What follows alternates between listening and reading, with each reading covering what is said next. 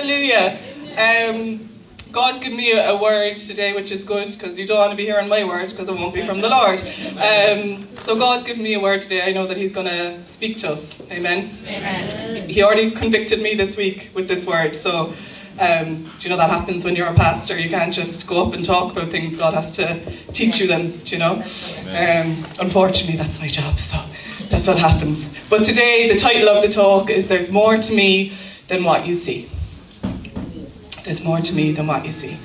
And as I said, I believe God is all over this. We believe in God in this church, don't we? Amen. We believe that he's real, Amen. That he speaks to us, Amen. And that he is, as we sang, he is holy. Amen. He is divine. He is bigger than our problems, bigger than us, bigger than whatever's going on in this world. Will you pray with me? Yes. Do you want to bow your heads, close your eyes? It's just a sign of respect towards the Lord. If you want to raise your hands, feel free to do that. That's just a sign of surrender and being open to what God wants to do. Hallelujah. So God, we humble ourselves before you. You are God, and we are your people, and this is your church. Amen. In this moment, in this time together, Lord, we ask that you would show us how you see things in our life. Show us the blind spots. Show us the parts of our life that we're not seeing correctly. Show us your perspective. Give us clarity, give us vision. And God, we ask you most importantly, Lord, that you just show us that you love us, that you're with us and that you're for us. We know it, but sometimes we need to see it and feel it. So we give this time to you, we honour you, and we thank you in advance. And the people of God said, Amen. 10 o'clock service, look at you. Okay, all right. Now I have to remember what I'm doing. It's too early in the morning for me, I'm barely awake. But anyway, here we go. Come on, clicker. Come on, clicker. Praise the Lord. Anyway, there's more to me than what you see. Do you know, people judge us, don't they, by what they see? Your appearance, how you carry yourself. But from a biblical point of view, what God sees is very different to what humans see, isn't it? What God values is completely different to what we value. And the Bible talks about this. It says this in 1 Samuel. But the Lord said to Samuel, "Don't judge by his appearance or height, for I have rejected him." The Lord doesn't see things the way you see them. People judge by outward appearance, but the Lord looks at the heart. It's all about your heart. But we judge typically by people's appearances. We judge a homeless person by how they smell or how they dress. We judge people who are dressed well and think that they're amazing. We judge people by loads of different things. And when I was talking to God about this during the week, I was like, God, what was I judged on? Show me. And he revealed to me a memory from when I was growing up, a few memories, but it was about my hair. Now, women, we love our hair, don't we? Okay. So some women are like, do we? I don't know. Okay. I love my hair. I have curly hair, right? Natural hair. But when I was growing up, I used to get mocked about it all the time. And there's good reason for that, because I got my hair from my dad. Y'all are laughing, but it's true. Tom Burke, obviously, if you don't know him, he's bald, right? This is being recorded, isn't it? He's bald, but back in the day, Tom had a full head of curly hair.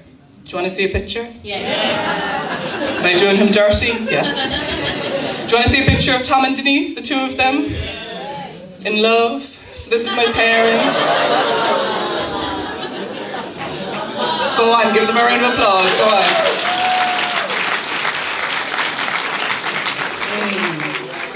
So Tom is 18, Denise is 17.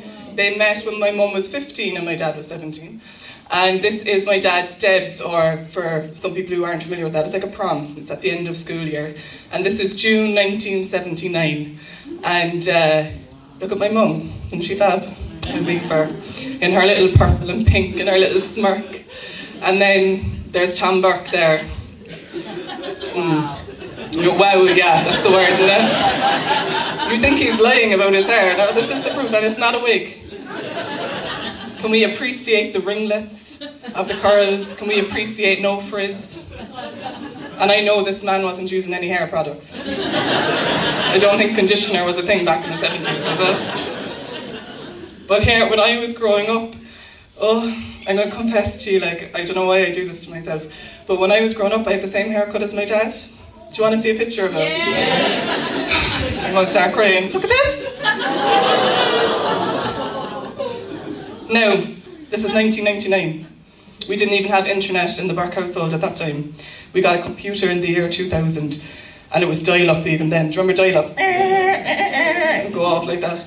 You couldn't look up hair stuff. You couldn't go into a shop and buy, well, I don't remember it anyway, mousse or wax or gel. And someone gave me this haircut. And I used to go into school and they'd mock me. And you can see my face. I don't blame them. I really don't. And I'm still annoyed. Poor me. And when I was growing up, my mum was working, right? So this is back in the 90s, and my dad was a stay-at-home dad. And there was no stay-at-home dads back in the 90s when I was growing up. So God bless him, he did his best, right? But he used to get, you know, the hair picks to pick out the curly hair? All the African people are like, no, he didn't. Yes, he did. He'd picking out my hair to make it more frizzy, and I went into school like that. And they used to flick the pieces of paper into my hair in school, and I'd stand up then after class. I had to laugh or cry. And all that paper would come out.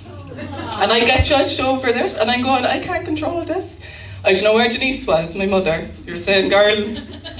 Oh, anyway, so this is my cross that I have to bear. Do you know, my childhood wound. But my point in it is I go into school every day and I get mocked about it, and I couldn't do anything about it. My hair grows the way that it grows. And we all have stuff from our childhood, don't we?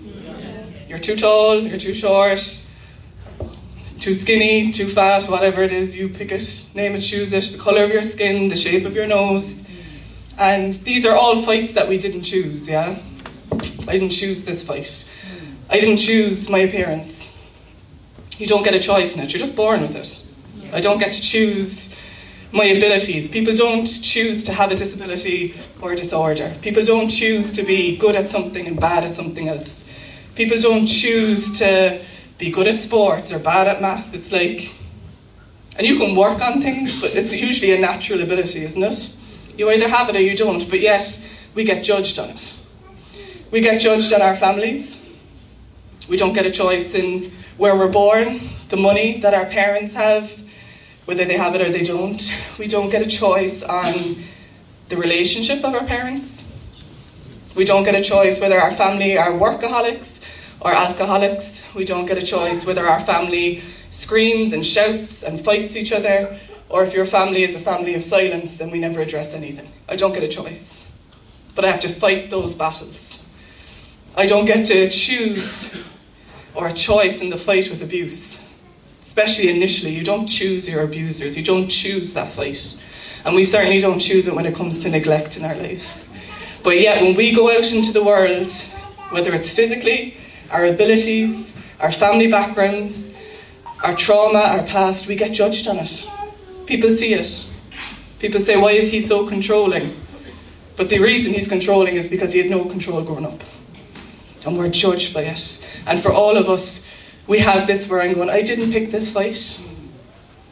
It's different when we mess up in our own lives, isn't it? Because then, that was my fault, my bad. I made such a mistake about that. And we have to suffer the consequences. But when it's, I didn't choose this, I didn't pick this battle, I didn't pick this fight, how do we fight these fights? When we're going, it's not my fault. And that's what I want to look at today. Are you with me? Yes. Are you still thinking about my hair? No, you're thinking about Tom's, that's what you're doing, okay. Don't tell him now, go and get in trouble later. So we're going to look at a character in the Bible called David. We know David? Yes. Very famous. And if you don't know him, one of his most famous things is that he fights the giant Goliath. It's well known. So he goes in, he's a teenager in this battle. He should not be fighting this fight. There's a whole army that had 40 days to fight this giant Goliath, and they were scared. There's fights in our life where they're not our fights. Someone else should be fighting it. But yet God has called us to do it. He's called us to fight. And David, all he had was a slingshot. And how many stones? 5. Y'all are smart. Come on, you read your Bible. 5 stones. Smooth stones at that, not rough ones. And he defeats Goliath. That's all he had. And he just knew God was with him. There's times in our life God won't like coddle us or say, you're going to be fab. God just tells us to do something and we're to do it. Amen? Just go do it. Amen. But this is one of the fights that David had. But before David fought Goliath, David had to fight his oldest brother Eliab. And this is something that you don't hear spoken a lot or preached a lot about. But it's an important one because both fights with Goliath and with his brother Eliab, David didn't choose them. And this is what we want to look at today, that there's these moments in these fights where David is able to see things in his brother that he couldn't see, and his brother is able to see things in David that he couldn't see. Are you with me? Yes. Okay. So the oldest brother is Eliab. Let's have a look at him. So he's the oldest brother in David's family, and he was handsome. Some families, they just have good genetics, don't they? Some of us aren't chosen to be ugly, but that happens too. Anyway, God's grace covers it all. So he was the oldest and David was the youngest. So you already have this dynamic of oldest brother and youngest brother. We all have dynamics in our families, don't we? Yeah. Every family got it. This guy Eliab, he is the leader in King Saul's army. This is the army that's meant to be fighting Goliath. So he's the leader, he's the oldest. And it's assumed that he will be the next king of Israel. It was his job, but we know the story. David ends up fighting him. It falls to the youngest brother. So David is meant to fight Goliath. David is meant to have a fight with this brother. But before all that, we see Eliab having this conversation or having an interaction with the prophet Samuel. The prophet Samuel was to anoint a king, and it was meant to be this guy. And we already read the verse. But the Lord said to Samuel, don't judge by his appearance or height, for I have rejected him. God rejected Eliab, and he rejected him over his heart. The Lord doesn't see things the way you see them. People judge by outward appearance, but the Lord looks at the heart. Isn't there times in our lives where maybe it's a battle in your family, it's a generational one, maybe it's in yourself, maybe, I don't know, whatever the battle is, but you know that it's someone else's responsibility. And you end up having to fight it. And you love them, but they're not owning it. God can grace you for the fights that aren't yours. Amen? Amen. So we know that Eliab is meant to be king. He doesn't become king. It's David. They go looking for David. Samuel sends out, say, get the youngest son. And then David is anointed as king. So David's anointed as king. He's about to have this fight with his brother, and we know that he goes on to fight Goliath. So let's have a look at the fight with his brother, Eliab. So when Eliab, David's oldest brother, heard him speaking with the men, this is the men in the army, he burned with anger at him and asked, why have you come down here? And with whom did you leave those few sheep in the wilderness? I know how conceited you are and how wicked your heart is. You came down only to watch the battle. Now what have I done, said David. Can I even speak? Your older brothers are something, aren't they? Older brothers are something else. David doesn't even approach Eliab, asking him what's going on with this fight before Goliath. David knows, I'm not even going to my older brother, I'm going to the men in the army. So that already tells you their relationship probably isn't the best. We know Eliab's jealous of David because Eliab is meant to be fighting Goliath and Eliab is meant to be the future king. But look at the pattern, look at what's highlighted in yellow. Eliab burns with anger. He's angry at David and David hasn't done anything. And then he's questioning him. Why have you come down here? And then finally, how wicked your heart is. He's projecting his issues onto David. Brothers and sisters, watch how people speak to you. Watch the patterns. That is not a David issue. That's Eliab's heart's issue. And how wicked you have to be in that moment to call out your brother when he's meant to be going into a battle that you're meant to fight. And David's response, now what have I done, said David, can't I even speak? David didn't even do anything wrong, and his brother's just attacking him. So let's have a look at this guy, Eliab, and let's see what's more to him in this moment. So Eliab's issue was not his appearance, was not his abilities, was not his family. On paper, Eliab is it. On paper, Eliab is the guy that all the guys want to be.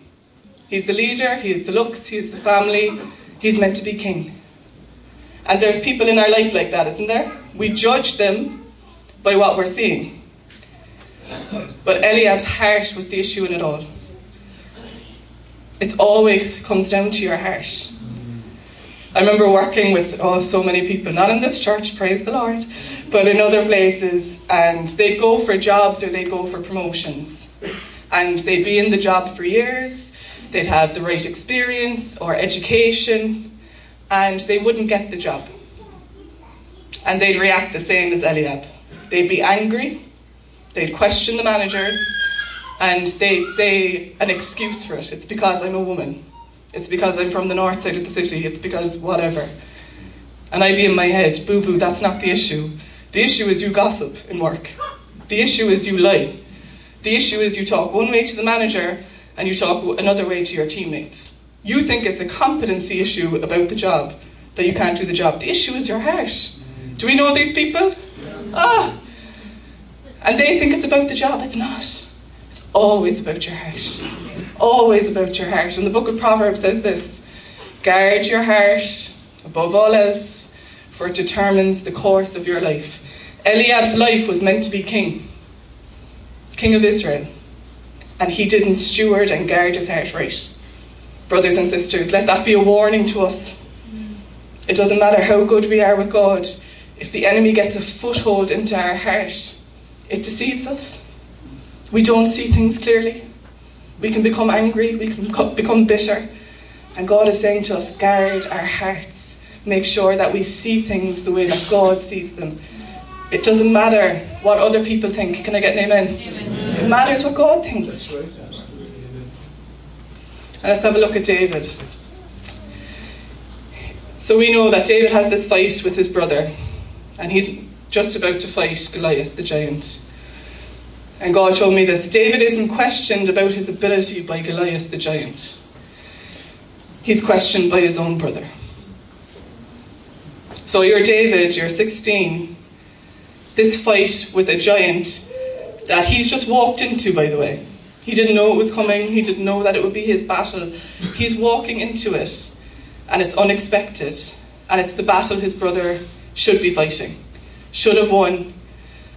And in that moment, he has his brother questioning him, and the very person who should be loving him and supporting him and who has his back is the one who's angry at him and questioning his ability. Brothers and sisters, there's times in our life where a giant will come into it and you're going, God, what is going on? What's happening? And the enemy can use the people who we love the most to distract us from the battle. We have to be wary. We have to pick the right fight. David was meant to fight Goliath, but his own brother wanted to fight him. How hurtful. And there's relationships in our own lives, and you're saying, and it takes a crisis to show people's character, doesn't it? Oh my days. Very people that you love, and you're going, I would have your back. I would never do this to you. I'd do anything for the marriage. I'd do anything for the relationship. I'd do anything to support you. And in the very moment I need you, you don't have me. In the very moment I need you to fight this giant with me, I've got to fight you too. And the enemy will use the people close to us. And it's so important to note that for some people, it's a heart issue with them as well. If their heart is not right with God, it won't be right with me. That was the issue with Eliab. It was his heart. David loved him, but Eliab didn't love David. So there's more to Eliab than what David saw. He knows his brother. But it takes a crisis sometimes for us to see someone's true colours. It's painful, it's hurtful. But for David, we know that he becomes king when he's 30, don't we? He goes on to become king. But yet God shows him Eliab's character at this moment when he's a teenager. There's some things in our lives that God has called us to. and they haven't come into fruition yet. And there's some people God has to show us their character before we get to that place. He has to reveal to us, this is them. And the root of it is their heart isn't right with God. Doesn't mean that we can't be connected, doesn't mean that we can't be social. But in the Bible, it never says again that Eliab and David spoke. There's some people, they can't speak into our lives again. Because we have to fight the giant that God has called us to, not them. Amen. Amen. Amen. Is the Lord moving, or is it just me? If their heart is not right with God, it won't be right with me. And you can love these people from a distance. Amen. We can pray for them, but the root of it is they have to be right with God. And when they don't own it, and when they're not sorry, and they don't want to work on the relationship, it's so hard as a Christian, isn't it? Because we know we need to forgive. We know we're not perfect. And there's grace for it. But there's some relationships I believe God wants to speak clearly to people on today. It's not the time. And if I was David, and if Eliab was my brother, and he threw that at me, it would say, Dara Burke was not holy that day. Dara Burke was certainly not a pastor. She bait him, kicked him, killed him, and then said to him, you beep, beep, beep, I'm about to beep. I would have chose the wrong battle, because there would have been a lifetime of stuff I didn't address.